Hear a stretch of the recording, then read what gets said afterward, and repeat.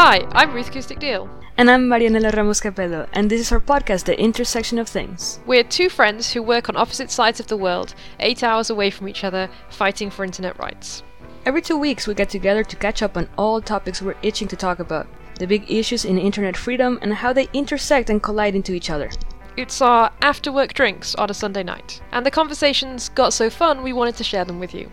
In this podcast we're going to be talking about the internet freedom movement and the best and worst of the web from an intersectional feminist perspective. Okay, that's a big fancy phrase, so let's break it down. What is internet freedom? We mean freedom from surveillance online. We mean a web without censorship. We mean human rights not being abused by tech companies. And what are these intersections?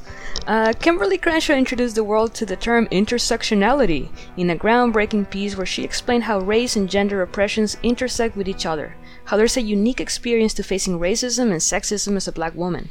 This is about intersecting identities. We'll be talking about that, and also intersecting issues, like how does surveillance change because of racism, how does censorship change because of gender, and how all of those things get so much more complicated and messed up when race, sexuality, and disability all happen at the same time. Which is life.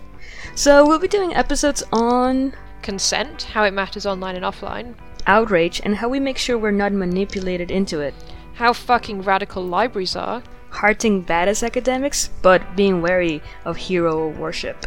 And what actually is everyone's problem with Uber? We might even touch on the Internet of Things at some point. I'm Marianela Ramos Capello. And I'm Ruth Acoustic Deal. And you can find us on Twitter at ThingsIntersect, where you can also find our website. Also, a special thank you. We'd like to thank David Mark Hucklesby for the intro-outro music. And don't forget to subscribe to us on iTunes or wherever you get your audio delights. See you very soon. Bye!